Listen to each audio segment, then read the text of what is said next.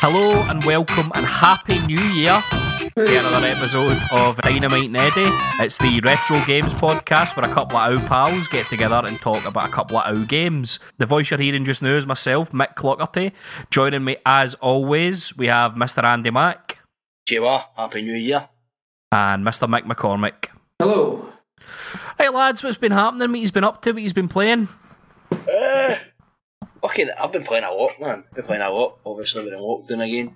Bastard. But, man, I've been getting right into... I'll tell you what, right, I know that you're right into Pokemon.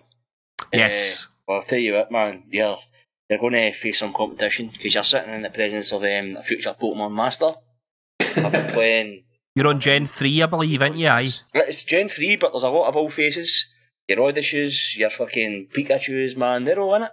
It's to be expected here, just because it's other than 5, which is the outlier, just because it's a new generation of Pokemon, doesn't mean all you're going to see is a new Pokemon. You will have all your old favourites usually. There must be about 1,000 of them now. But there was in the news recently, there was a fascist Pokemon, and they had to take it off. What? What's his name? Oh, Andy, you're going to need to elaborate on this. This is one that passed me by. What's his name? Kadabra or something? Right. Kadabra the Pokemon. He was... Something, he had SS on him or something. Ah, right, okay, well... Oh, yeah, I can see it. He was also... Uri Geller took the Pokemon company to court in the 90s over Kadabra and Alakazam because Uri Geller said that Pokemon's bending spoons. Basically, bending spoons is my thing. It's my whole act. It's my trademark. So fuck you, pay me. And Pokemon laughed at him. I don't think he got any money. What's this got to do with fashion? He didn't foresee that. If you look at a picture of him, on his belly there's a pattern and it kind of looks like the SS logo. It's or like 3-bit rashes of bacon. It's a bit subjective. The SS got an extra S or something like that. Aye. It's 3 waves. Aye. I mean, they banned Jinx, which fair play. They recoloured Jinx. Yes. Aye, you got to watch that. Dragon Ball Z's get one of them too. Mr. Popo. Aye, yeah, they had to get rid of him. Don't know. I don't know if Japan's that sort of diverse. So perhaps maybe they just made a wee blooper. Right. So we've got anecdote about Nazis and the ethnic demographic of Japan. Andy, I was expecting you to talk about what gyms you'd been fighting in at, to be honest. Aye, so Pokemon Emerald, right? I started that off. It's the first sort of Pokemon game I've played since the days of 1998. Oh, the bleep days, soap shoes, etc. Sitting with my soap shoes on, my Limp Bizkit CD on, playing Pokemon Blue, I think it was. But I remember, right, alright, just bleep the name out, but I remember I used to go and stay at his, man. Stay at whose? His house, man. I used to go to his house all the time. Whose house?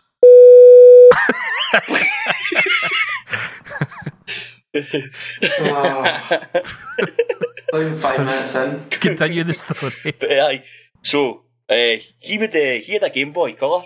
At the time they were just out. They were kind of cutting edge at the time, man. And I thought it was cool. I couldn't afford any of it. I had that in 64 for about 100 years. And he had fucking everything, all mod cons, man. He had a full box set, only fools and horses and everything. But I remember fucking him. Oh, aye, that would have really made you the fucking envy of the playground. I've seen all the fucking Grandad episodes and the Uncle Albert episodes, man. They can touch me. It's like the Encyclopedia Britannica. You buy it, it's like a kind of status symbol. Aye, a blue Game Boy Color with Pokemon Blue. They've probably got it on a deal or something. So sitting playing that, I remember pure enjoying it, man. But I remember that you grew up with RPGs, I never. So this was like one of the first RPGs, I suppose, I've ever played, the Japanese RPGs. It's probably a lot of folks' introduction to the genre. Yep, very, very much. And I mean, Pokemon Red and Blue are the perfect baby's first RPG, probably. Aye, and they're pretty good that way. If you're just getting an introduction into them, and then so I played a lot of Bleep's house. But you know what else? No, there was a. Do you know what was a Pokemon fucking hotbed, man? Do you remember in school you used to get a wet play? Aye. Well, see, as soon as the wet play came out, do you remember that in P7 we were on monitors and that? Previously, it was like training you to be a leader. Like, they used to let you go and watch like younger classes. Remember? And you could write people's names in the blackboard and that if they were out of line and shit, remember? Vaguely. Aye. Mick didn't have enough respect for authority to be given that position. Aye, I was going to say, I don't think they let me do that. So, when I was doing that, man, fucking, you could, everybody was playing Pokemon. That's what, I forgot all about it. And then, obviously, new phones have got these emulators with the feedback buttons. They're a bit easier to use for emulation. I played Pokemon Emerald, and it was basically just the next step from the old Pokemon experience. It's pure addictive. That's one of the main things I remember. I remember it being very, very addictive, man. Like, you put it down, and then all you think about is like, oh, I'll just do one more fucking. I'll just level him up a wee bit more. Aye. One more battle. But the game moves that fast, man. That one more battle, like, it only takes about 20 minutes to complete a toon in a gym. What I wanted to know was, the last time I spoke to you, you had about four slots in your team that were kind of definites. Have you expanded your team any further? No, I've stuck mainly with 5. Right, who you got? Right, alright, so I've got, hold on, give me 2 seconds. I thought you would have loved to have Pokemon like your own lanes, man. I thought you would have known other names. Well, so, and Andy does not give them nicknames, which I find strange. Giving them nicknames is part of the crack for me. Aye, maybe I'll do it. Maybe I'll do it when I play it again. Right, here we go. Right, okay, so... Oh. Right, so I've got... Right, okay, here we go. Right, ready? So, number 1, I've got Azumarill, right? Yeah, I've had him since he was a wee boy, man. Big chunky water boy, good. He's a good cunt. Aye, comes in handy in this game. I've noticed he's got this class move called Surf, man. Just sort of lets you go over water and shit. And it takes like fucking things out of the game as well. I like Surf. And he's got this move called Water Gun too. It's quite powerful, man, against certain types of Pokemon. I quite like him. But I liked him before he molted too, but I like post molt. As a man, he's good. One of the best bits about this game is that your Pokemon molt can become different. The term you're looking for is evolution. Yeah, I mean, in the game and everywhere else, Pokemon evolve. But I guess on this podcast now, they molt. Pikachu molts into Raichu. Metapod molts into Butterfree. It's the most natural thing in the world. So I've got Hariyama, who was somebody else as well. I can't remember, something about hitting, major hit or something. What's his original name? He's a wee yellow fat thing. I can't mind what his name is. But he is a fighting Pokemon, a fighter. And basically, see that shooting water and shit, he's just got like, brawls and stuff. I've got Loudred, who's a funky wee character.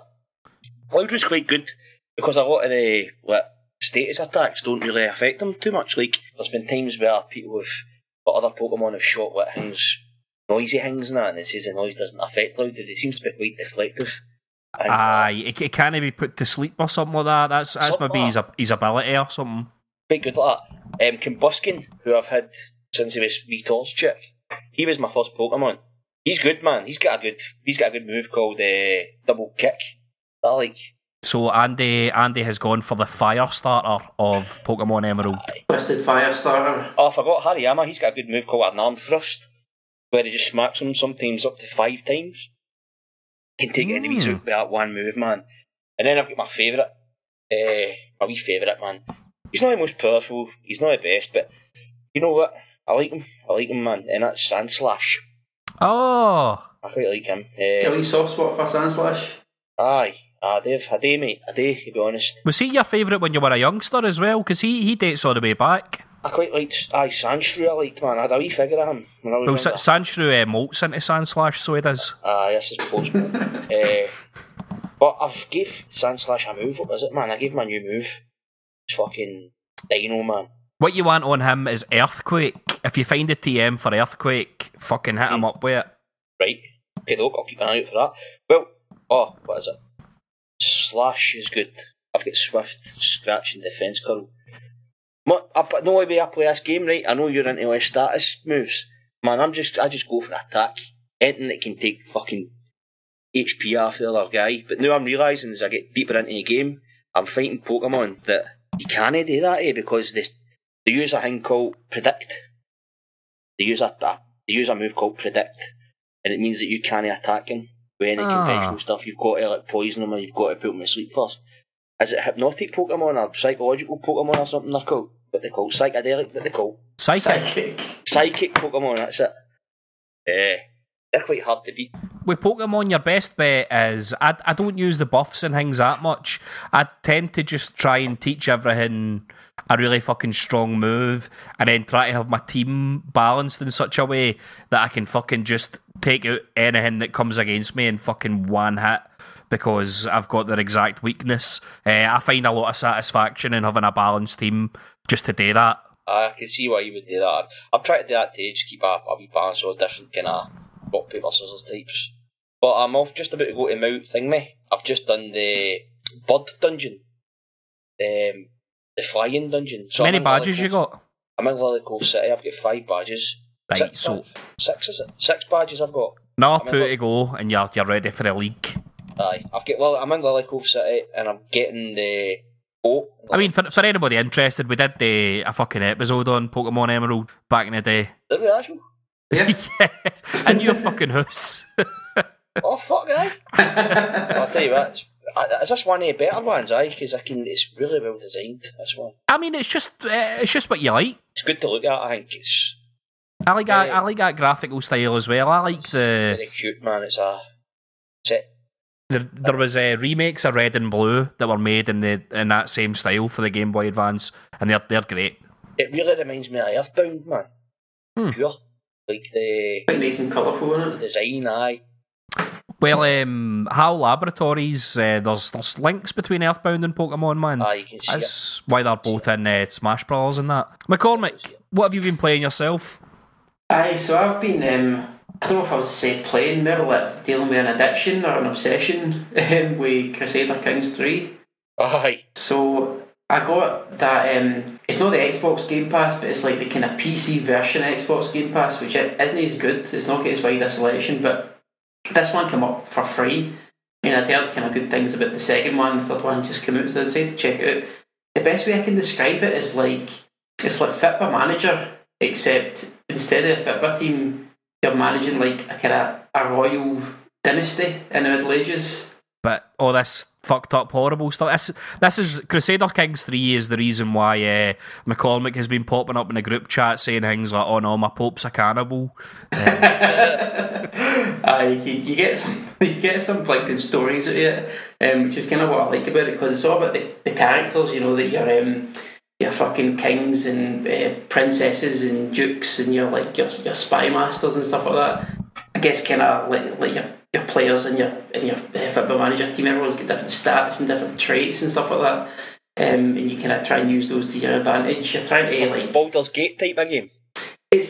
I don't know, it's called a grand strategy game, but it's kind of got RPG elements, because like this one especially, because it's even more so about the actual characters you're playing as, like depending on whether you're your characters get skills with like deception and stuff like that, or if they're skilled on the battlefield, you get sort of different events and different wee kind of storylines that happen. All the characters in the games have got relationships with each other, like whether they like each other or hate each other. It's not an open world RPG. It's closer to what you would call a teletext, Andy, I think. It all takes place on a big map, basically. Big map of ancient Europe and some of the Middle East and some of Asia. But you kind of just sort of set your own goals, what you want to do. So like I started off as a tutorial as like this minor lord in Ireland. I was Lord of Limerick, I think. You kind of set your own goals, but I decided I was going to slowly try and take over Britain, make Britain basically a vassal of Ireland with Irish culture. And then once that's finished, just to see what happens, I'm going to convert to Islam. So they'll have an Islamic Britain or the borders of Europe, and we'll see how the Pope deals with that one. Because religion's an element as well. Like if you're depending on your religion, your characters can do different things. Maybe they can have multiple wives, or maybe they can get divorced and stuff like that, or different religious tenets. And you've got to keep on the right side of your leader, which is the Pope in this case. So could prove interesting. One of the I don't know how this has happened, but like most of the population of whales in my game are this religion called Adamites, and Adamites, I think this was a real thing, but they apparently they believed that we should all go back to how Adam and Eve were in the Garden of Eden before original sin, and no wear any clothes. Sounds like a lot like Khmer Rouge, man, in Cambodia. Year Zero. Aye, so when you click on these countries and see their leaders, everyone's in the buff. Like, you've got the king's wearing a fucking fig leaf and his wife's are paps suit. They've got their own religious tenets. But if the people living under you have a different religion for you, then they get angry and they might want to overthrow you and stuff. Are you going to move the capital to Donegal, thereby cementing your proud Donegal man status on the game? I think I could do that right now, actually. So that might be a shout. What's the Scots like in it? What are the Scots like in it? A good bunch? A hardy bunch? Well, I've had a few fights with the Scots, just because they're on my borders. And they follow Mead. I know Mead. Scotland have got to go to England to pick up their Mead and stuff, because Mead isn't in actual Scotland and shit. Aye, but they've done quite good in the game. Sometimes they've managed to take bits of England, they're kind of bits of Norway and that. But my favourite king, he was a kind of rival of mine. Guy called King Lulach, his name was. I don't know, an old Pictish name or something. Lulach. Aye, basically, but the characters I play are usually good at deception. So instead of like winning on the battlefield, I try to do underhanded shit, like, you know, trying to like fabricate secrets about people and get them to do their bidding, blackmail, abduction. You can win wars if you like abduct the enemy's heir rather than actually doing any fighting. So you can win a war without, you know, getting a single soldier. But I was trying to find out some secrets about King Lulach, and I found out that he was gay. And if I'd let that secret out, then he would get excommunicated, and the Pope would have him on side. All hell would break loose. So I used that to basically get some to wrestle some stuff off him. Came a long way. I think Gulick would be alright nowadays in Scotland. Aye, you know, born at the wrong time. But it's the kind of basics of it is like, you know, you're kind of managing your kingdom. Like, if you want to invade somewhere, you can't just send your army in. You've got to fabricate a claim. We've got a claim somehow. So it means like, I'm actually the rightful ruler of Ayrshire, or fucking like all of Wales or whatever. You know, so you can either get your bishop to like look at the old books and then find out that through some family tree you're related, or you can get somebody that's got a claim and win them over, give them gifts and become a pal, and then they'll come into your court, and then you can kind of fight in their behalf. So I've kind of won over most of Britain that way. You know, just go on like a religious or political crusade and be like that. The Welsh are fucking naked. This is fucking disgusting. I'm sending my heavies in to sort them out and give them Catholic.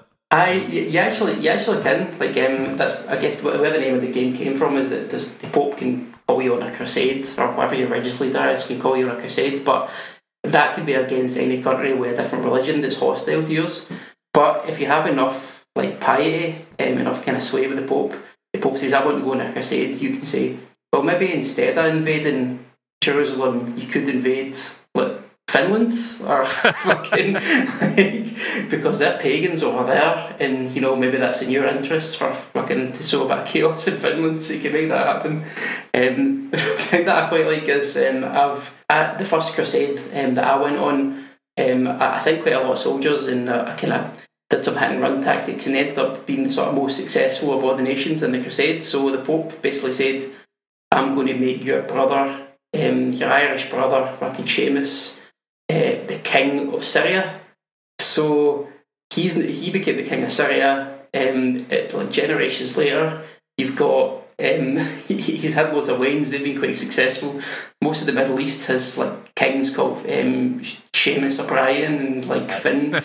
Sounds like the Irish were a lot better than Scotland at colonial, isn't it? Yeah, they've done pretty well. So it's like, well, in this fictional game universe, yes, I don't think you had fucking Brian Boru of fucking Iraq in the real world history books, to be honest. Like, yeah, so like so now because they're dynasty members of mine and they're like related by blood.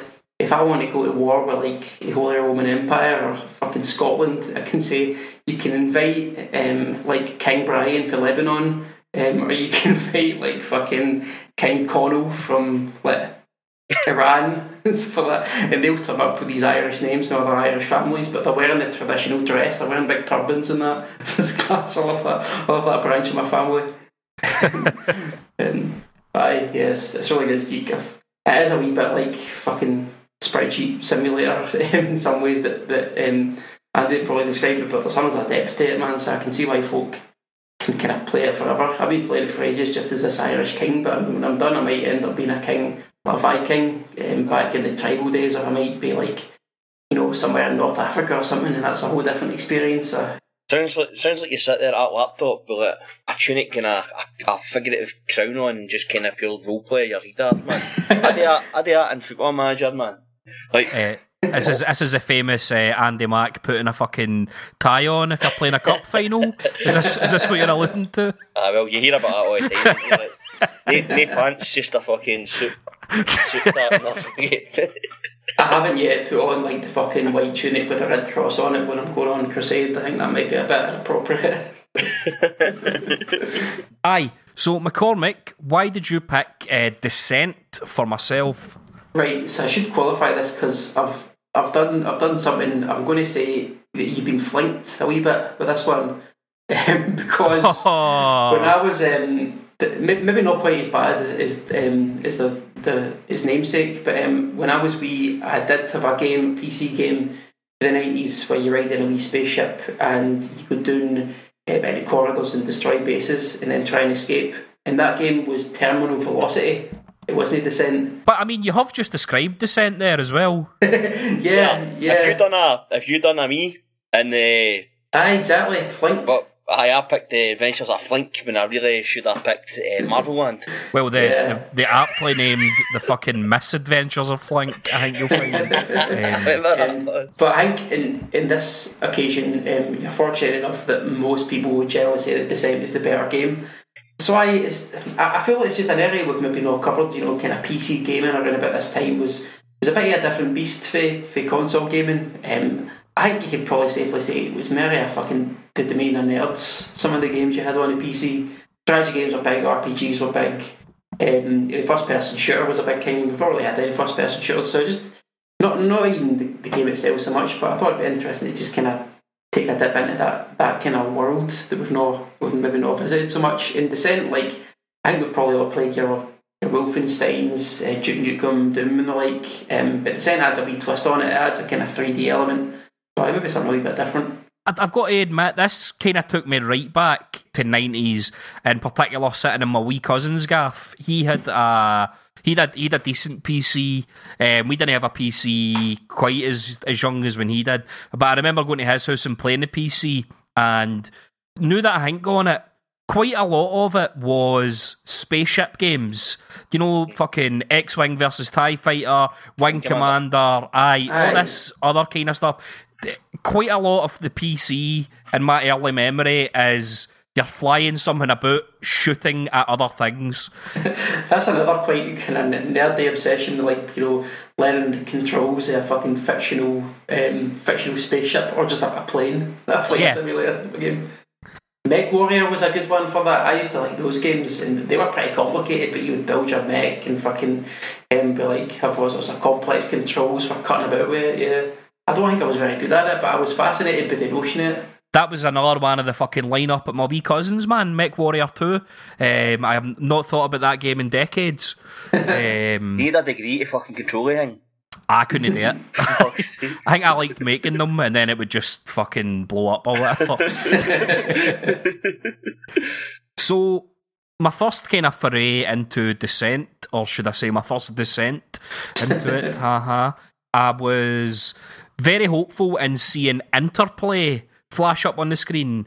Interplay, of course, created Fallout, the very first Fallout game. And I think they also published Baldur's Gate. So in terms of your, probably again, hyper nerd PC kind of market of the 90s, Interplay are they're kind of like Rare with the N64 or something like that. They were known for putting out decent quality, I think, The other kind of thing that got me in was, first of all, you're presented with a fucking outside view of this mining colony in space, and it looks like fucking Deep Space Nine or Alien 3 or fucking, I don't know, Outland with Sean Connery. It's Babylon 5.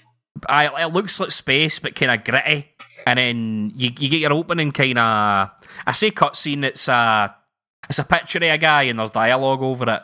There's this company bureaucrat from like a giant mining conglomerate that owns fucking all of the mining interests in space, and he's giving you your mission briefing. But what I quite liked about it is you get the protagonist's kind of inner monologue while this is going on, and he is just completely fucking hard-nosed and cynical. Like, he talks about wanting to punch the guy in the face, and he uses all this kind of funny sci-fi jargon, like, some fighter jocks worship their hardware, but I'm not the religious type. So I quite enjoyed that kind of cheesy, I would call it hard-boiled sci-fi. It kind of reminded me of the Altered Carbon series, that sort of thing, where you've got this kind of no-nonsense mercenary protagonists and kind of wisecracking and stuff like that. So I mean, I very much enjoyed that. I would have quite like, what I might do is, because spoiler alert, I got to level 2 in this, so I didn't get a deep exploration of the themes and the overall plot. I don't know whether he goes against the corporation. I'm certainly hoping he does. So I enjoyed the writing, what little of it I saw, because although I think this is not a bad game, and I think graphically it holds up quite well, actually, and the music is good. It's not the best for playing with a trackpad on a laptop. I mean, I probably should have known that from the word go. Oh shit! I didn't even think that, because I've got a mouse that I can plug in. It was alright. I guess at this point in time, like, first-person shooters were a thing, but the mouse in WASD controls, like that are standard now, that wasn't the case at the time. Like, they hadn't really figured out that that's the most comfortable way to sort of play a 3D game. In this one, like, it kind of is it's very a first person shooter than a flight sim. Like, it's not particularly complex in terms of controls. It's just a wee bit unusual. The unusual point being, I don't know what you would call it. I mean, you're piloting a drone, right? That's the conceit of it. You're this mercenary and you pilot drones to kill these kind of evil invasive robots that are pissing off the mining company or something. But yeah, you're essentially piloting a drone through these kind of claustrophobic mining tunnels to kill these enemy robots. But the thing about it is you can end up fucking tipping yourself upside down quite easily, or you can fly up walls and on the roof and things like that. It gets quite a kind of MC Escher perspective when you get lost, I think. They talk about, like, I think that it's called a 6 Degrees of Freedom shooter, which, like, it's a bit of a micro genre. There wasn't very many I'm wondering if the people that made this game were involved in making the... Did I play Forsaken by Acclaim? It was on everything. It was on, I think there was a N64 PC port, there was a PlayStation port. Basically, exactly the same as Descent. You're in like a labyrinth, and you're just going about like shooting things in a sort of tank or whatever it is, in a spaceship. It's exact. The games look very similar, and I remember playing Forsaken and not really liking it. I think I'm a fan of these games too much. But I've never seen it, but it looks fairly similar.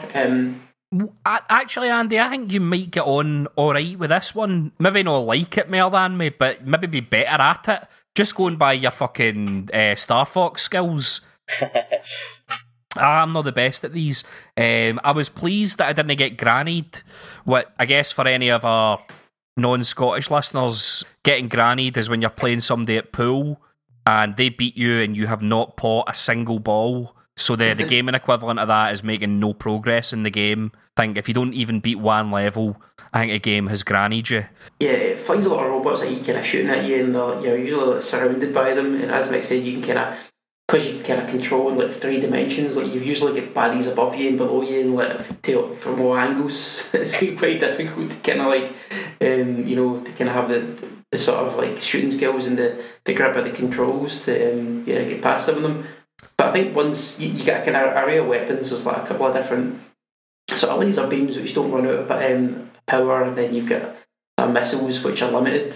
This is what I was saying to you on the chat earlier, and because I was thinking about the old days and playing fucking X-Wing and TIE Fighter and that at my wee cousin's house, he had a plug-in fucking joystick. Like, you know, they kind of flight simulator ones, and it had a kind of trigger on it and stuff like that. See, I was playing Descent, and I was like, see if I had one of they fucking things, man, this would be amazing. Aye, that would be ideal, because like, I think that the controls are kind of, you can see it's kind of set up that way, where you can do like kind of pitch and yaw and stuff like that. I'm not like, you know, that's like, it's like moving over in a certain axis. Yes. That is very difficult to do with just like a keyboard or a mouse, but with the kind of fancier joysticks, you could do all that stuff like you would be able to do in a plane. So I imagine if you get kind of good at it would feel quite satisfying. I did quite like moving about the spaceship, but I don't think I was skilled enough to be like particularly good at it. More so than the kind of moving about and shooting, what I found myself struggling with was that just navigating the levels, because it's like it's like a kind of 3D labyrinth, and I've maybe kind of said before that I don't think my spatial awareness is very good. I just found myself going around in circles quite a lot, because it's like, you know, there's corridors going up and down and left and right and back and forwards. Like, you try to find the right place to go can be quite tough. I ended up in a fucking K-hole, man. I was flying along this corridor and going like that. I fly down here, and then I was flying through this other tunnel section, and I was like, right, but don't go that way. That way leads me around in a circle, so I would go the other way, and it would lead me back to that same corridor. And then no matter what I was doing, it was leading me around in a circle, and I was like, this is making me feel sick, man. This is fun. Yeah, probably not a good one to recommend to somebody that's got vertigo or get motion sickness. Yeah, it does the kind of the thing that you got for the old, pretty much every first-person shooter until Half-Life, where you would go and collect a key card, and that would let you into another bit, and then you collect another key card, and that would let you into the next bit of the level. But the thing you've got to do in this game, slightly different for other kind of FPS, is once you get to the kind of core of the mine, there's like this kind of generator, and you've got to destroy the generator. But once that's done, you've got to then escape to the mine, so you've got to kind of be able to backtrack your way with it when there's a timer going off, and make your way to the emergency exit, and then kind of fuck off that way. So you need to kind of like, if you've just stumbled about aimlessly through the level and eventually stumbled across the generator, it's like, right, fuck, the alarm's going off, how the fuck do I get back? Aye. Plays a wee cool scene of you flying out as the mine explodes as well when you do it. I think games have gotten better at this, like FPS games, like the way they kind of like design the environment, like, you know, kind of signposts telling you where to go and that. Like, I think that's quite important, but they hadn't quite mastered that at the time. I just remember, like, you know, playing like Half-Life 2 or something, like, takes leaps and bounds, like, that just looks like you're in a kind of normal part of a city or something, but the level's kind of subtly guiding you and telling you where to go and that, whereas with this, it's just like corridor after corridor. Well, if you looked about in Half-Life, if you were fucking exploring a lot, sometimes you could find like massive shortcuts in that. Like it didn't really block you.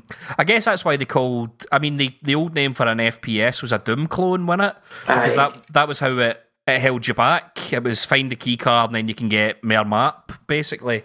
I mean, no harm to the game. I quite liked it. I guess my final thoughts on it would be, I would recommend it if you like these kind of games. If you've got a bit of nostalgia for, you know, piloting something about and shooting it, although with the caveat being, rather than the kind of grand theatre of space at your disposal, plenty of room to fly about in, this is very kind of claustrophobic. It's a gritty game. The kind of music reflects that, the writing reflects that. And don't try to play it with a laptop trackpad. If you've got some kind of peripheral to plug in, fucking... It's probably a great play. Did you have anything further to say on it? I should just give a bit of a shout out to the music. I would recommend the game if you like Detroit techno or kind of like sort of 90s electronic music, because I definitely get that kind of vibe for it.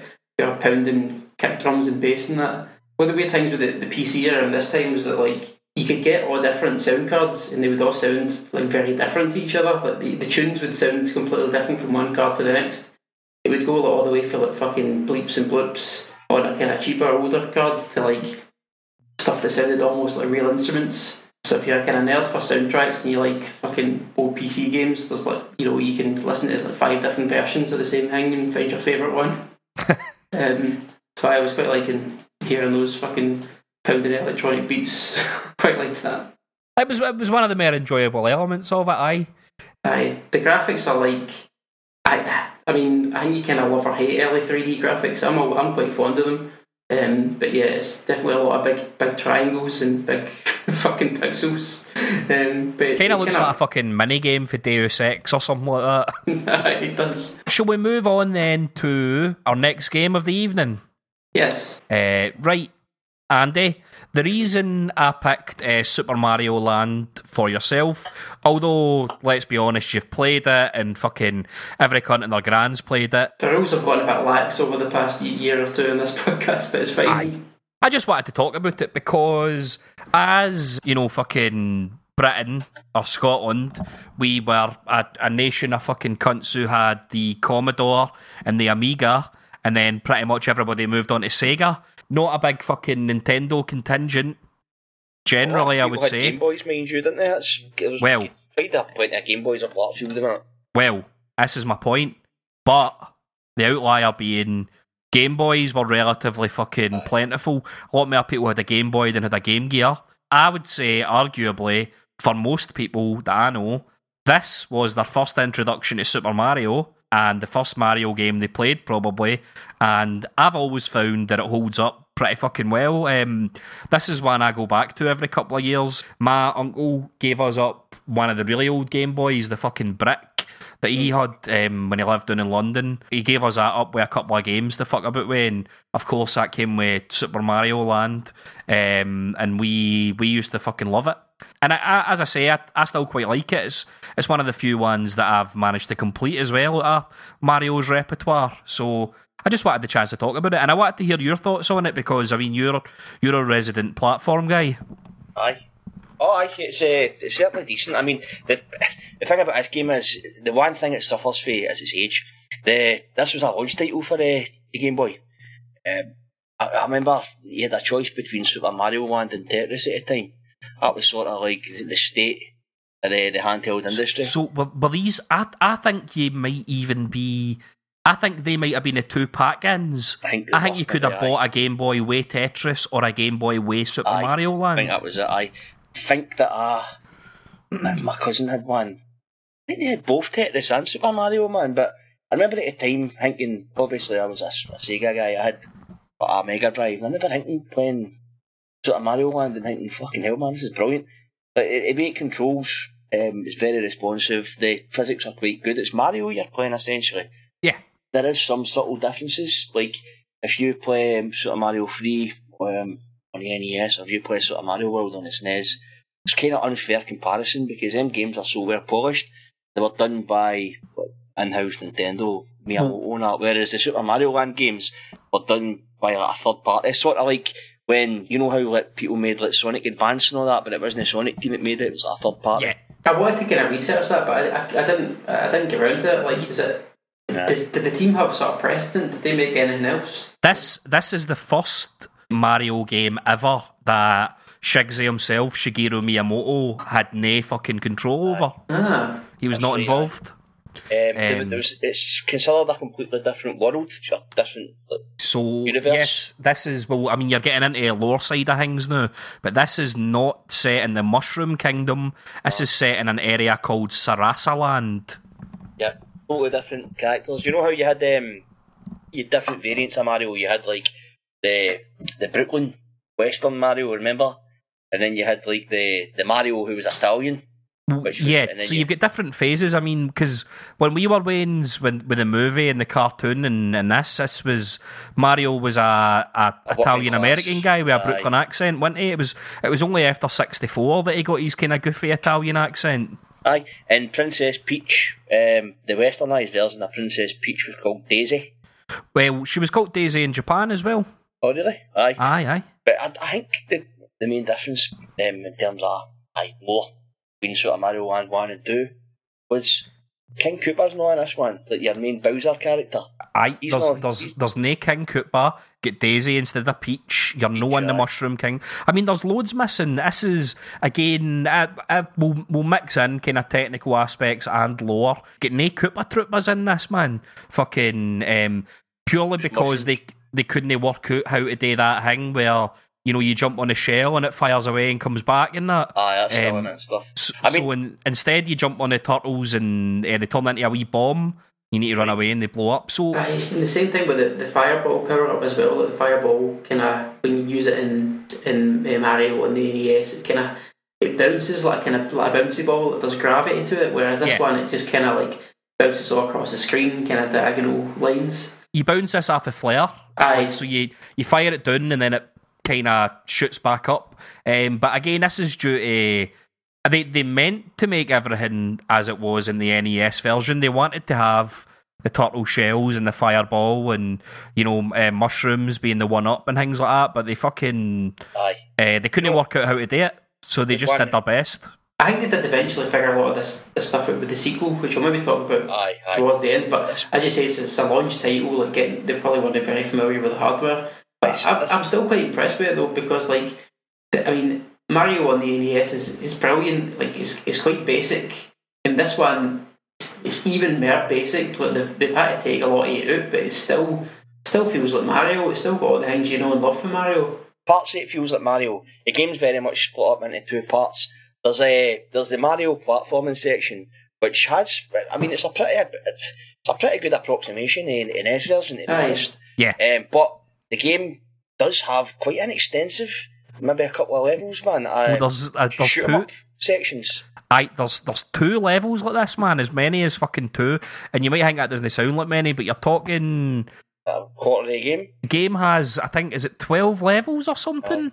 4 worlds, 3 levels each. Yeah, so two whole levels out of 12 is quite a lot, and I think it's. You can correct me if I'm wrong. Is this the only Mario game that has these weird side-scrolling shooter levels? The only 2D one. It's kind of the only thing I can think that comes to it. It's like Yoshi when you jump on Yoshi, but I think there's nothing shoot 'em up about Mario at all. I can think of only apart from this game. Perhaps the sequel. And it gets 2 different vehicles in this. There's a submarine level, and then it's an airplane. A Jetson thing, aye. Aye. Man, I'll tell you what, right, if you've just got a Game Boy, right, and you can play games on the go, man, alright, it's a pure battery muncher, but if you get this game, you get Mario on the go, man, at a time, it's fucking brilliant. If you look back at it now, it's a wee, it's not much to look at. You get so many other options, man. I think Wario for the Game Boy was good, man. I can't remember playing that. It was funky. Well, game. This is, again, yes, this is the same series, because Wario is Super Mario Land 3. Aye. That's right. He was introduced in Mario Land 2 as the baddie, and then 3 you kind of play as him. So I sort of was like a precursor to Wario Land. So they kind of branched off into 2 different sections. You had the Super Mario series and the Super Mario Land series, which became Wario. Yes. Essentially, aye. So there you go. So broke into 2 different things. Another thing that's distinct about this game today, and I've been joking to talk about this because it's probably my favourite part about the game, is you know how in Mario you've got like a bunch of recurring tunes that always sort of. Mario's isn't very diverse musically, is it, when it comes to its main themes? But this game... I think they are. I think they're just so ubiquitous at this point. They sound the same. They've got this same kind of like... Because, everybody knows... Childish, kind of... like, happy, up-tempo... Aye, ragtime, sort of swing sort of sound to it. Aye. But in this, man, this is totally anything. Mick, I'm going to have to ask you to do your... Brian, yes, and put in, please, World 2/1, the best tune in the game. Oh, I was going to say Masters of Funk, Super Mario Land. Welcome and enter the center of my Super Mario adventure. My girl's trapped on the other side of town, so I'm moving in leaps and bounds. Folks around my way think it's strange, but there's a villain to blame. Even my mom, she thinks I'm crazy, but I got to rescue Daisy.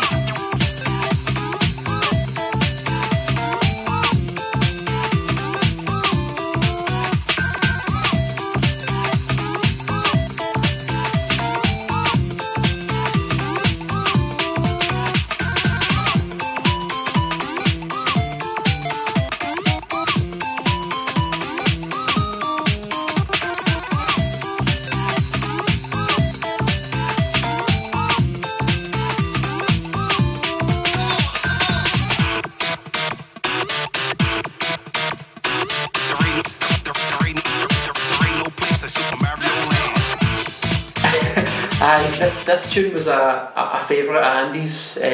Fucking back when we used to hang about in primary school.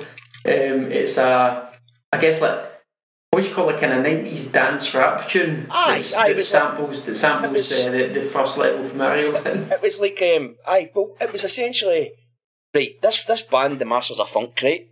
They weren't a real band. They were sort of taken by Nintendo, by the white guy that owned the American branch of Nintendo. They wanted to do something like Vanilla Ice at the time. It was like that kind of skateboarder, kind of funky, kind of breakdancing, kind of zeitgeisty thing that was going on at the time. And they brought two young black guys in to do a white kind of inspired rap. So you've got a kind of black music with a non-urban spin on it, but with people from urban area. So it was all fucked up. And they only brought out 3 songs, and every one of them were like Mario related. So were they a kind of a creation of Nintendo then? I just thought it was like a precursor to the sort of more recent tunes where you get rappers that are pure into video games rapping about video games, but this was a very fucking commercial one. It's a pure piss tape, man. Like, it's a pure 2 fingers to like NWA and all them brilliant fucking rap band, hip hop artists of the early 90s. It's just a pure 2 fingers. It was a dichotomy of rap, because you had like, you know, NWA and gangster rap on one side, but then you had like the very PG, radio friendly Fresh Prince. Aye, well, that was the music, man. That was like a punk gay day, wasn't it? The hip hop artists had something to say. They were the proper music gay time, and this is just a pure like way of looking at it. That's just no hip hop at all. You know, even though you don't get any like of the, you know, iconic Mario tunes in this game, I think all the tunes are just bangers. So I think there's like every tune on the soundtrack of this is great. So yeah, the melody on that 1-1, the melody on that is so fucking infectious that when I think of Mario, the first tune I think of is fucking that tune, 1-1, Mario Land. Yeah, I think they're probably tied in first place for me between that and the NES first tune. The most crackers, and as Mick said, the World Tour one's a belter as well. That's a good one too. Aye. That is. See the thing about kind of talking about the lore and the world of this, like something kind of weirds me out a wee bit about the fact that the levels are based on real world places. You know, you get like the Egyptian level and the kind of one with Easter Island heats and that. So I always kind of imagine Mario sort of takes place in its own wee self-contained world. You know, like a complete fantasy land. So when they start bringing in parts of ancient Egypt and parts of Easter Island and stuff like that, it's something a bit unsettling to me. The 4th level plays this.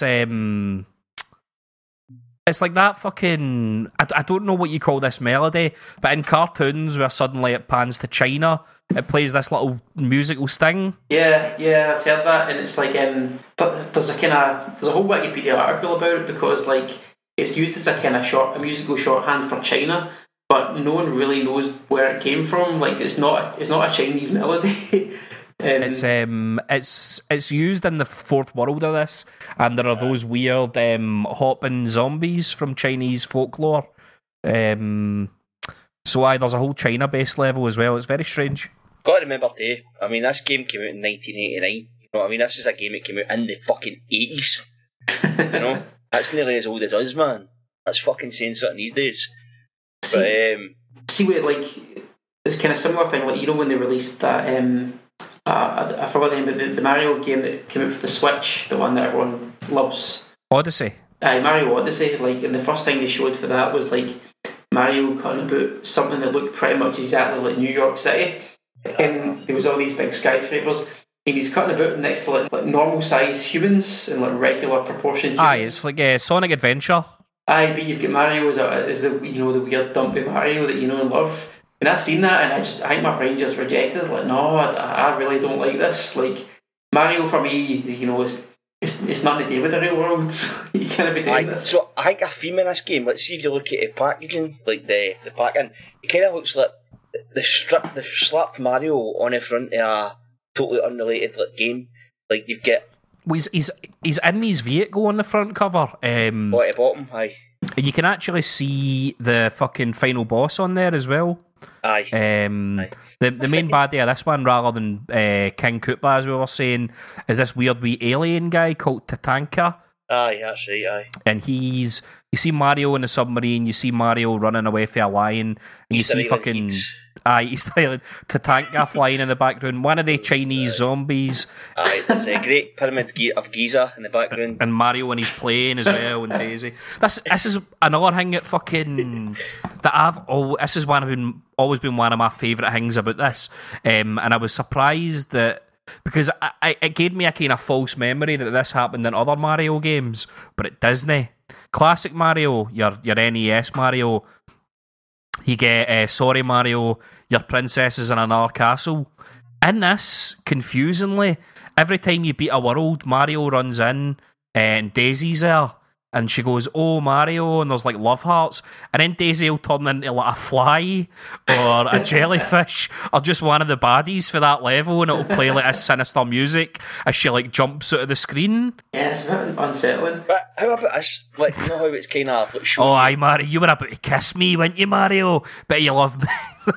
What? Sorry, Auntie, what were you saying? Aye, you know how it's like showing you like places for planet Earth, essentially, like the pyramids, what we're saying, Easter Island, Heeds and whatever. Well, maybe that's got me thinking, like, maybe Mario the movie, which is one of the worst films ever made, apparently, but I love it. I think it's funny. I don't even think it's in my fucking... It's not nearly one of the worst films I've seen, no. I mean... Man, snobs will say it. It's shite, man, it's shite, but I've seen a lot of really bad films. Aye, but it's kind of... It's not even fucking... Like, the point I'm trying to make is that there's a possibility that the film is linked to this game because it takes place on Brooklyn, planet Earth, and it's got all the skyscrapers and that in it. I'm kind of... What I'm alluding to here is I want to see, or I don't want to see, I kind of do, but I don't. I want to see, like, I know you got Street Fighter, the movie, the game. Yes. I want, like, Mario, the movie, the game. I'd be into that, especially if it contains like none of the mechanics for Mario that you know and love. It's just like Mortal Kombat style characters, man, and like motion captured and that. Or it's like a fucking visual novel or something, just completely different. Who was the actor that was in that? Was it Richard? Bob Hoskins was Mario, and then you had what was his name? John Leguizamo was Luigi. Now the deal breaker for me and why I disagree with you now is because sadly we can no longer get Dennis Hopper back to play King Koopa. Right. And as far as I'm concerned, no Dennis Hopper, no party. Aye, you need Dennis Hopper, man. Same way you couldn't have another Street Fighter for him because big Marco Rubio. No, Raul Julia. Marco Rubio is a fucking right-wing politician. He unfortunately is still alive and kicking. Easy done. For you, the day Marco Rubio came to your village was the worst day of your life. For me, it was Tuesday. Fucking hell, man, that's a blue ball and a half. Quite ironic, that joke, innit? I think the reason that this game is kind of fascinating is like it's a thing that's been called early installment weirdness. So like, see, you've got a long running series of a game, and it takes a wee while for the series to find its feet and go, okay, so it's okay if, you know, Sonic, maybe Sonic's a bad example because his fucking lows all over the place, but you know, you get an accepted understanding of what Mario is all about, what he does. What makes sense for Mario, what just is the Mario, what is the wrong vibes for Mario, and yeah, a lot of the stuff in this game, they hadn't figured that out yet, and it's just a bit, when you're playing a Mario game and then all of a sudden you see the Great Pyramid of Giza, it just gives you this sort of just very strange feeling, but it's interesting. It's like you've got, you know, Shy Guys, Koopa Troopas, Mario's got his own canon, his own timeline, but there will always be that time where he went to China and he flew a spaceship but he fought an alien, and that was on the Game Boy, man. Did they film with dinosaurs in it? Was it David Dinosaurs? It was a dinosaur supremacist society. The kind of Koopa world that they went to. It's a weird little film, innit? It's fucked up. It kind of reminds me of the Power Rangers film. As well as the hip hop tune, if we can throw in a wee bit of World 2-1 for this game. Aye, of course.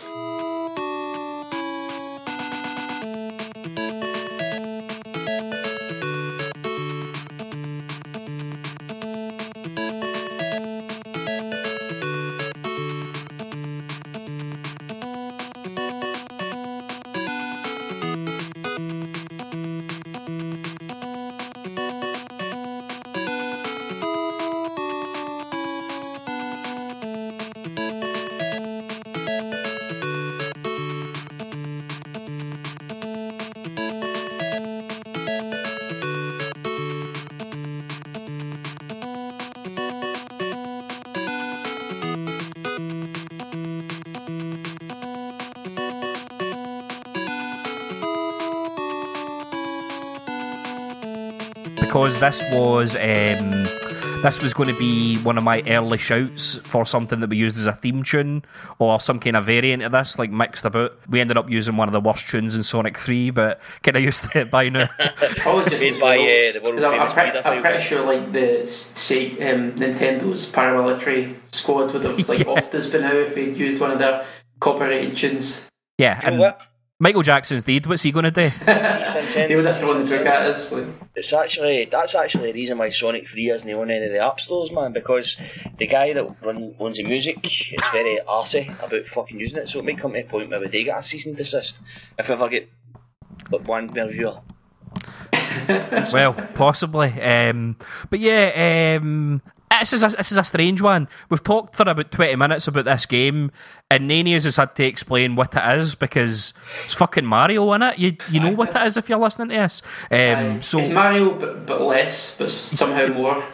It's interesting if you're a fan of Wario games to see where it kind of started. It's like, and then it kind of took two different branches, didn't it? I mean, Wario, Mario, and this is the sort of beginning of I find the Game Boy ones more interesting. That whole Wario branching series I quite like. So as Mick was saying earlier, I can see us revisiting this series at some point. But in the meantime, Andy, have you got any final thoughts? Is this a recommendation? What do you think? As I said, man, it's very time relative. It's a game for the 80s, man. I've got fond memories playing the old Game Boy version and stuff, and you know, nowadays, maybe you're better playing the second one, but man, it's not. It was the first ever handheld platformer, and for that, it's got a place in video game history.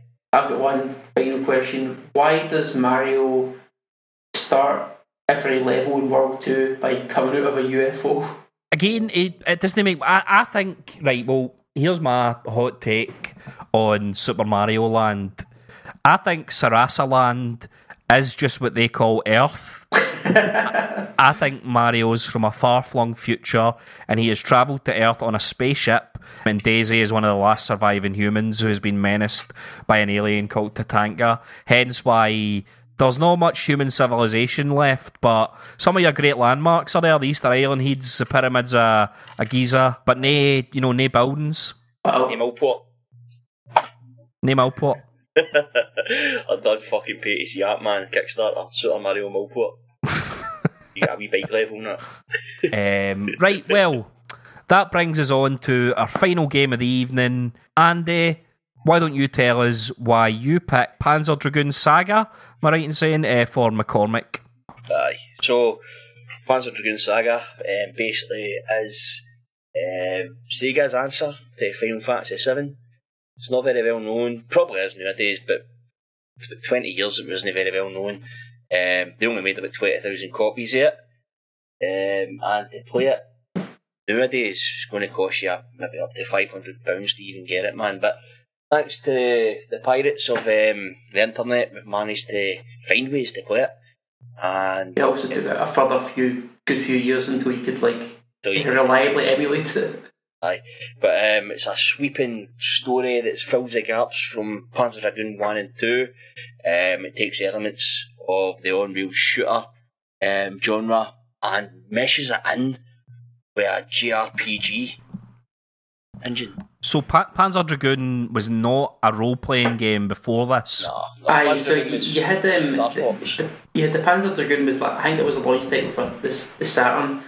And it was an on-rail shooter. The closest thing you could probably compare it to would be Lilac Wars, except instead of this kind of planets with these kind of anthropomorphic animals, you were flying through this very strange sort of like alien world, slightly post-apocalyptic world on the back of this giant dragon, and you were sort of shooting at these strange and kind of alien creatures. I think they did like a lot of kind of concept art and a lot of like background lore that they just kind of wrote in their spare time that didn't necessarily make it into the game, but was kind of used to inspire this shooter. I think we've got a thematic link in this episode, by the way, in that when you think on it, all three of your games are a science fiction post-apocalypse. In one way or another.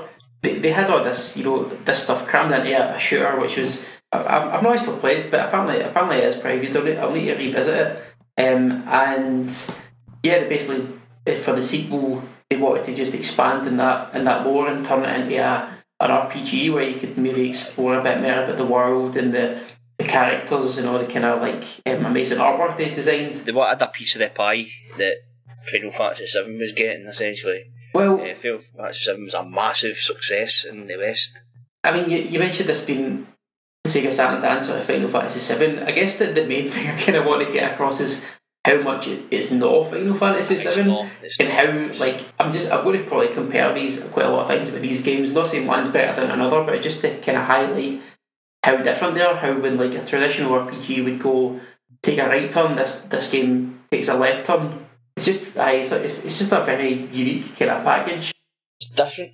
It's not quite a JRPG in the traditional sense. It has got all the stuff you would expect. It's got all your items, special moves. It's got turn-based battle system to a certain extent. It's got like go from A to B. Stories laid out. It's more like reading a book than playing an action game. So it is a JRPG, but there's the exploration aspect is different because you're on the back of a dragon. Some things are more in real time than you would normally expect for a JRPG. Like when you're flying about certain areas, you can sort of, in order to get power-ups and stuff, you shoot things in real time in order to get things like potions and stuff like that. It's a very dynamic JRPG in a way, kinetic. Aye, so like what I think one of the things we're trying to achieve with this is like obviously the game it comes from as an on-rail shooter, and it's got this really satisfying mechanic in it. The first game where you hold down a button and you kind of paint the cursor across like a couple of different enemies, and then you let the button go and it fires these kind of arcing lasers that kind of hit multiple enemies at the same time. If you've played Rez, the exact same thing. Aye. Except exactly. That's obviously got the whole musical element to it. But with the kind of battle system for this game, they've tried to take some of that stuff on board, even though it's still kind of it's like the ATB system in Final Fantasy 6 and 7 and 8, where like a kind of bar builds up, and then when the bar reaches the top, you can use a move. Except in this, there's kind of 3 segments to the bar, but in between that time, you're moving your dragon about, like not free motion, but you can kind of move to like four sides, 4 segments, 4 sides of the enemy. You've been in front of them or behind them or to his side, and there's a wee kind of radar where like the certain sections are green and certain sections are red. And if you're in the red segment, then you're likely to get hit by a powerful attack. But if you're in the green one, you're safe. But also, you need to be on the right side to get to the enemy's weak point. So you can be in front. Maybe the weak point is behind them, but also when you're there, you're exposing yourself to. So if you're in the red section, you're safe from attacks. However, your propensity to attack them is also reduced. So, are you fighting wave after wave of enemies, or is it mostly these kind of one-on-one battles that you do every so often? Or there's random encounters are there, right? Random encounters are there, but this is what I'm saying. It's very different from Final Fantasy VII. Final Fantasy VII, to some extent, even now Final Fantasy games up to about 12, you're bombarded with fucking random encounters. In this game, a common complaint about this game is that there's not enough random encounters. There's not that many, but each one's quite a kind of a self-contained thing. Like you do sometimes get you're fighting a couple of enemies or one enemy at a time, but sometimes when you defeat one, there's another group comes straight at you, like without any pause in between. So you're fighting a kind of series of them, and also like. Depending on kind of how well you do a battle, you get a rank, based on how much damage you've taken and how much damage you've done. So each wee one's a wee mini contest. Like you're trying to better yourself because you might get more money or more gold if you've mastered the system. So when you level up, are you picking attributes that you want to raise, or are level ups just a bit of everything? Or you get a dragon, and you can at any point. You can go in and you can change your attributes of your dragon. If you want a dragon that attacks heavy, if you want a dragon that defends heavy, if you want a dragon that focuses more on its magic, you can change your attributes at any time in the form of bars. And obviously, as you level up, you get more points.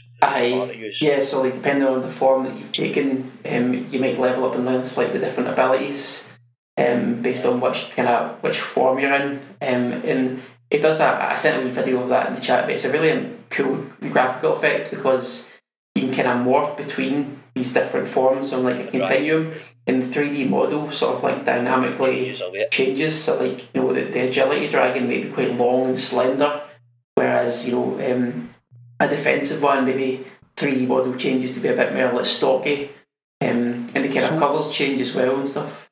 So less on the technical side. Get me into some of the story and the lore here. Are you the last dragon keeper in an evil world that's gone to hell, or what is the story of this? Sorry, this is how I wanted to start things off, but Andy kind of took me in another direction. So, so you play as a character called Edge, and Edge is, in terms of JRPG protagonist, quite a plain looking fellow, I must say. He's not got mad hair or anything. He's got a boring as fuck name. He's got a boring name and a boring face and a terrible haircut. But he works as a kind of security guard, I guess, at an archaeological site, because it's a kind of post-apocalyptic world filled with monsters, and he is he's sort of defending this archaeological site against incursion, and he's there with this guy, his boss, who's kind of like an adopted father to him, and it's a world that's like that. There used to be this incredible technological civilization that could do all these incredible things, but that civilization has fallen, and some of the leftovers of the work they did, they worked on like biotechnology, and now the world is kind of overrun with their creations, which are these horrible monsters, the most powerful of those monsters being the dragon. So the world is quite kind of barren and desolate. There's a lot of monsters kicking about, but there's a kind of successor state to that ancient civilization called the Empire, and they've kind of used some of their technology to sort of take over the world. Basically, they don't really understand the technology necessarily, but they're the ones that have access to it, and they've kind of sponsored this dig site to kind of unearth new ancient technology. So you're kind of working there, and all of a sudden this guy rocks up with a big sort of warship, and one of his flunkies like kills your adopted father. It's a guy called Kramen. And Kramen, like, he's basically... No, I know him. He lives next door to Jerry Seinfeld. He's always yeah, so Kramer, he I guess, was a high up position in the government. You don't learn a whole lot of his background, but he's sort of launching a coup against the Empire, and he wants this ancient technology to kind of help him fight it. So he finds this girl that was trapped underneath this ancient installation. He wants to use her to gain access to an artifact called the Tower, and the Tower has the ability to destroy the world, or in brackets, or so you think. So you're trying to get your revenge on Kramen because he killed somebody that was close to you. In the process of running away from him, you find this dragon and you bond with this dragon. So his, your will is his, and you get to fly about on it. He can kind of use that newfound power to kind of challenge this guy Kraven, but also the Empire as well, because they're the Empire after him also. I basically love stuff like this, like kind of like ancient technology that you don't understand, technology that could possibly be magic and stuff like that. Like I was sold instantly on that side of it. Aye, it sounds like fucking post-apocalyptic Peach Dragon, like sold. Yeah, it's pretty good, and like the setting as well. Like you're in this kind of backwater part of the Empire, and the kind of environs of this tower. So like, there's no big cities around. You see the capital of the Empire in one cutscene, and it gets destroyed. All the game takes place in this kind of it's a kind of backwater bit, which is a wee bit like in Tatooine in Star Wars. It's like the frontier kind of. So that's quite cool as well. And like there's various kind of settlements. And yeah, like kind of like nomads kind of going across the desert and stuff like that. I mean, skip ahead anybody who quite fancies this and does not want plot spoilers. I'm probably not going to play it anytime soon myself, so I want to know, does this lead to the the Star Wars trope. If you're talking about Tatooine, is Edge going to rise up against the Empire and eventually bring them down? Yeah, I'll kind of spoil the kind of broad strokes of the plot. He's not particularly interested in taking down the Empire so much as it's more personal about Kramen. He's kind of dragging him down, and then he eventually finds out the truth about this girl, Azel, who she also is a dragon, and she's kind of, because Kramen set her free, she's kind of obligated to do what he wants to do, and he wants to basically take this tower and use it to usurp the Empire. You find out towards the end that Kramen doesn't necessarily want to destroy everything. He's realised that the tower was used to it controls these monsters, and the monsters they're not just rampaging across the world. Like there was an ecological collapse basically, and these monsters are like biological creatures that are sort of keeping the ecosystem in check. So they kind of need to be there, otherwise the world would be like even more fucked than it is currently. But in the kind of process of that happening, the Empire invades this tower, and there's a bit of chaos, and then all these fucking dragons got unleashed and basically fuck everything up, like destroy the fleet and stuff like that. So the Empire does end up, getting effectively destroyed, but not intentionally. Sounds a bit like in Final Fantasy VI, where I'm spoiling everything tonight. They let the Espers out of the gate and they immediately fly to the Imperial capital and just carpet bomb it. Yeah, all hell breaks loose. But in some ways it is quite a kind of like sweet story with high stakes, but also like in comparison to a lot of RPGs, the scope is reasonably limited. Like, as I said, you're in this kind of backwater part of the world. There's not hundreds and hundreds of toons. There's like two major RPG style towns, and some very small kind of settlements that you can wander about in. The game, so it all takes place in this one part of the world. The game is also quite short in comparison to a lot of RPGs at the time. When this game came in, it had 4 discs. I was expecting a fucking 60-hour epic. It took me about 15 hours to play. And that's not a slight on the game, because I think that's, to be honest, like, I think a lot of games outstay their welcome, and I thought that was plenty. See, that's the thing. See, Panzer Dragoon Saga, right? It's one of the reasons why it's popular is because of its rarity, right? As oxymoronic as that sounds. But another reason is because, as you say, the uniqueness of the structure of the game. It is a JRPG, but there's a lot of things that make it not conventional. In the battle system, they've tried to capture like the feel of a shooter, even though it's not one. And like even the kind of like the way you shoot things, you've got kind of like you've got a gun that you hold, and also the laser the dragon fires, and it's like fires loads and loads of bullets, and you can see the damage that each one's doing. Like they've managed to do something quite like impressive, where it just feels much more actiony and much more dynamic. But the graphics, do you think they've held up? Do you think they're a bit?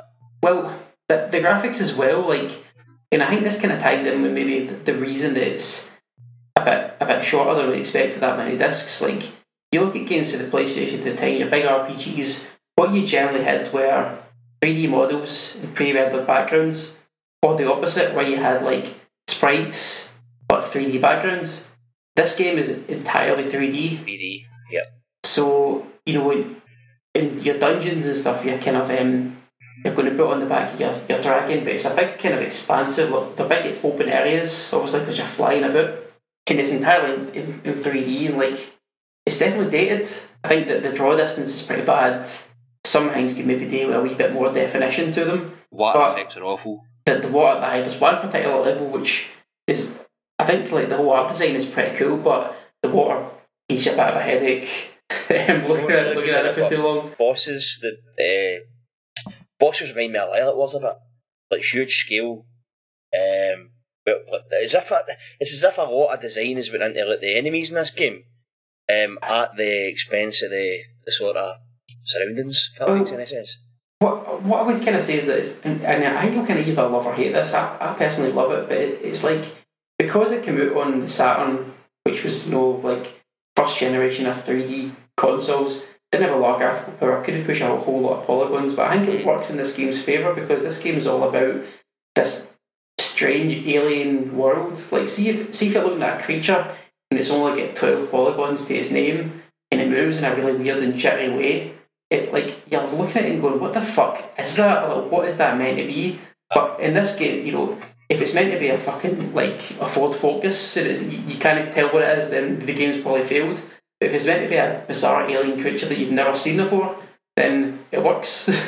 Like, I like it. Aye. And yeah, Mick, like I suppose, like I'm possibly trying to sell it to you because I think you would quite like it. I think it's one of the games that I quite like, which is like just a quirky, strange, unusual RPG. I like the sound of the mechanics, and the narratively I like an interesting world, but I don't necessarily like feeling like the most important person in that world. I quite like a micro story where I'm doing my own fucking thing, and that stuff's all set dressing that I can look into as much as I like. Aye. One of the things the developers of the game said was that they wanted a relatively small cast of characters, but they all had quite fleshed out motivations and a lot of dialogue. Like it is like that. There's only a few really characters in it, but they are all quite good. Like Kramen the baddie, I felt quite conflicted because at some points he feels more like a baddie, and some points he feels more like a good guy. Like you can kind of sympathise with his motivations sometimes. He's my favourite character. I've not played it yet, but I like Kramen the best. There's also the marvellously named Gash. There's another character you meet. Gash is he's a head of this group called the Seekers. They basically is sort of... Is wee Bernie in it as well? Oh. They go about the earth trying to sort of like find find ancient technology, and kind of they're the ones that really have a better sort of understanding of this tech than anyone else does. Like one of the you read a lot of the plot comes through the sort of diaries that you pick up, and like, you know, bits of text and that, which I quite like, kind of like your old audio logs. Aye. But a kind of theme that they kind of come up with is that, like, because this technology is so ancient that and its creators have been lost to time, then everyone's got their own sort of like, you know, views on what it is, and their worldview kind of shapes how they see it. So you've got the Empire, which basically thinks that these things were the gifts of the gods, and the Empire is doing God's will by finding them. Whereas you've got the kind of people living in these backwater towns thinking that this technology is works to the devil, because all they've seen of it is the devastation it can cause. And the Seekers are in the middle, basically saying that it's neither good or evil, it's just science. So yeah, I found like he deals with these kind of sort of weighty themes. Also, the game feels like a dream.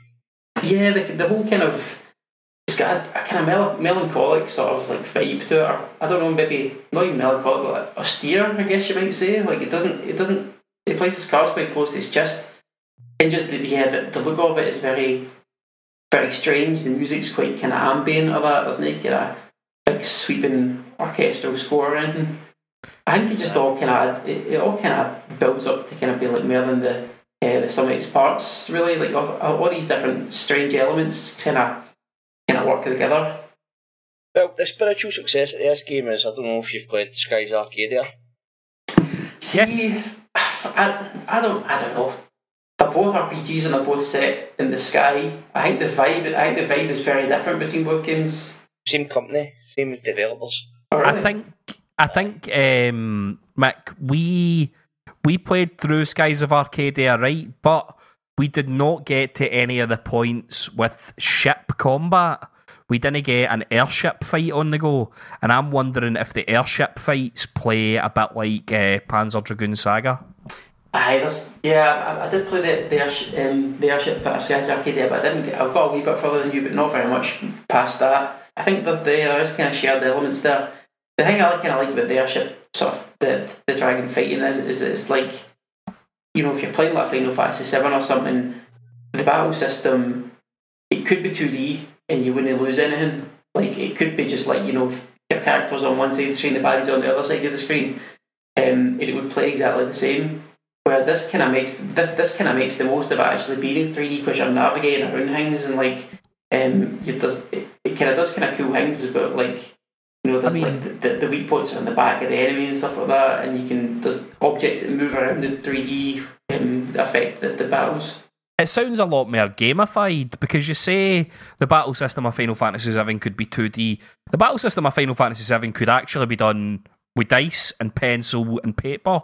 Yeah. Like, really, if you wanted to boil it down that much, like, you don't really need a controller for anything when you get down to the nitty gritty. Okay, you would maybe need books and books to fucking explain how everything works, but no, it sounds a lot more actiony and gamified in the battle system. Yeah, and I did quite like 3D shooters. I like Unreal shooters. I'm a big fan of Rez and stuff like that. So the fact that it kind of takes in an element of that is pretty appealing to me. Also got a Sega vibe. It's kind of weird, kind of dreamy. Cyber elf, dare you say? Aye, cyber post-apocalyptic Sega elf.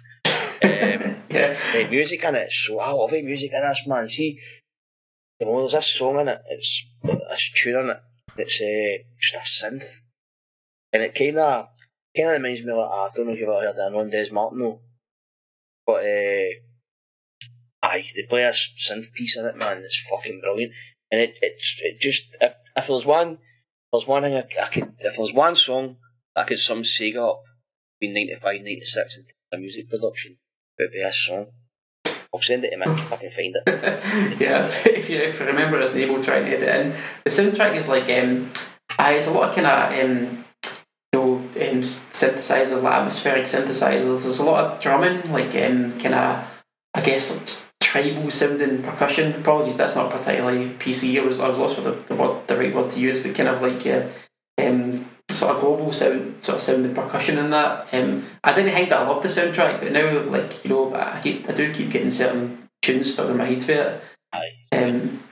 But everything feels very, very considered. Like they kind of everything just thought, how is this going to affect the kind of mood and tone that we're after, and it all works very well together. It's kind of weird as well. It's like this game, and there's other games, sort of a few there. Because there wasn't many copies yet, because we went through a big period where you couldn't emulate it, this game's kind of sat in limbo for years and years. Now you heard second-hand stories and people who were lucky enough to have a game back in the day, but to play it, to actually have a chance to play it, man, it was like a kind of event for me, man. I've been trying to play this game for years, to the point where I've been... I'm quite surprised that now Sega have gone past the point of dipping their toe into the water of the Steam market. They're kind of wading about in the Steam market now. Sega are kind of a player on that. I'm wondering why they're not attempting to maybe do some kind of PC port. They can't. They've lost the source code. That's another thing about this game. They would need to get a team into back engineers, right? Reverse engineer, which is hard going. It's expensive process and stuff. And as you said, how many people are Panzer Dragoon fans in 2020? They done a remake of the first one for the Switch. It just came out recently, but I don't know. Like, I don't love the art style of it. I think something's a bit lost to that. Like, as I was saying, a game that came out for the Xbox, Panzer Dragoon Orta. For 360, the original Xbox. I think I was spoiled. Honestly, I think I've been spoiled with Unreal shooters. Wild Wars, man, was just, I think that's, to this day, still the best one. So, when you say this is popular, is it's cult popularity, I guess? Aye. Say big Sega heads love it. Aye, they'll always overstate it. It's like people will say Final Fantasy VII is their favourite RPG for this era, but the people that love Sega will say, no, hold on, Panzer Dragoon Saga. No, it's just the sort of one that they throw that hat in. But to be honest with you, it's a unique game. It sounds to me kind of... I know what you're saying, that they wanted their system's Final Fantasy VII killer. They wanted, you want Final Fantasy VII, play this instead. But to me, it sounds a wee bit reductive to even fucking compare them. Sounds a wee bit like apples and oranges, you know what I mean? Point. I think that's many fans. You know what? You're probably right. It's probably just maybe an internet thing over the years. It's sort of developed. I mean, you had Shining Force and all on a certain, but so... I don't think they would have been desperate to have, like... I think if you're looking for a big 40-hour RPG, you had Grandia and Shining Force. I mean, they do it with Ocarina of Time and Final Fantasy VII as well, whereas they're fucking completely different games and all. It's just a weird kind of thing that gamers seem to do. I think it stems from the time where, you can maybe only afford one console, and therefore, if you've got an N64 and you're loving Ocarina of Time, and one of your mates has got a PlayStation and they've got Final Fantasy 7, you're like, Final Fantasy 7 shite, Ocarina of Time is much better, whereas, in fact... You never had any RPGs on the N64, right? Well, apart from the obvious. Yeah, but, I mean, like, the world's a better place for having both of them, and I think that's kind of what I would try and sum this game up like. I mean, if you do like RPGs, don't go into this expecting a game very much like Final Fantasy 7 or 8 or 9 or a Dragon Quest or anything like that. It's its own thing. It goes in a lot of different directions, and if you like RPGs, I think you'll be quite interested and pleasantly surprised that in the kind of strange places it does take the genre. I always thought Final Fantasy had been like a book with several chapters. Like, some when you play Final Fantasy, like, sometimes you feel like you fucking played about 10 games by the time you're anywhere near the end. Do you know what I mean? Like, everything's all put up into sections, and then, like, you might have a pure, like, formidable baddie in the first chapter, and then by chapter 5 you just see him, like, standing outside a pub like he's just an NPC. But in this game, it's more like a cohesive story for A to B, isn't it? It's like but there's not so much of that going on. I think maybe one of the greatest compliments you could have paid an RPG in the 90s is that it's nothing like Final Fantasy or Dragon Quest, because everything else was trying to be that. So the fact that it went out and did its same thing sounds pretty fucking cool to me. Much like something like Earthbound, I think, stands on its own amongst NES RPGs. I would say this game, despite having a very different tone and just overall vibe to Earthbound, it stands on its own in that sense. Mechanically, like, diverse mechanics from an RPG point of view, kind of like Shenmue in a way, where it's like a mishmash of this and a wee bit of that, but it's still an RPG at heart, you know? Well, we have hit the Shenmue line, gents, so that means it's time to wrap up. I mean, are the final thoughts all covered? Do you think you have said everything you want to say about it? Just the fact that it's a definite recommendation for me. If you like RPGs, but you're also open-minded about what an RPG is, get a Saturn emulator downloaded, play this. Do not buy it under any circumstances. No, don't fucking buy it, man. Unless you're fucking Elon Musk or Bill Gates or Richie Rich, like, there's no point. But yeah, get it downloaded, get it played, you'll enjoy it. Or maybe fucking treat yourself to the demo disc, which I think is still about 40 quid. Hold on, if anybody wants to donate a copy to Panzer Dragoon Saga to Dynamite Neddy, then fucking go ahead, man. I love that, man. That would make my fucking year. Chance and bastard. Right, we'll do our games for next time. McCormick, for you, next time I've got less of the fantastic visual presentation and a lot more of something that looks like teletext. I want you to play 1988's Hidden Agenda, which is a political simulation game about taking control of a fictional Central American republic post-revolution, pointing your own cabinet and taking care of their issues. That's your game for next time. It's been a wee while since I've been able to hit out with any fucking steaming Marxist hot takes, so looking forward to this one. Andy, I'm giving you a game that is in some ways a retro game, but in some ways a very new game. It's a retro game that's only recently been discovered. The ROM has only recently fucking come out of the ether. It's a prototype of Akira on the Sega Mega Drive. They were going to make a game based on the anime Akira, but it got shelved, and I think it's nearly finished, but the ROM is available and playable, so I'm going to play it and see how it feels, and be a good chance to talk about classic anime. That sounds good, man. Cool. Love Akira. I've actually not seen it in ages, man. Be Tetsuo. Aye, it's an excuse for me to rewatch it, really. Right, okay. Potterty. I'm going to give you what you like, mate. I'm going to give you what you like. A sequel to Sega CD's Snatcher. Yeah. Called Policenaut. It's a Hideo Kojima game. And it's I think it's our first foray into an actual fucking Hideo Kojima game on the fucking podcast. Nice. So it's quite a weird one. It's not one of these better known ones, is it? It's pre-Metal Gear Solid. It's a graphic novel.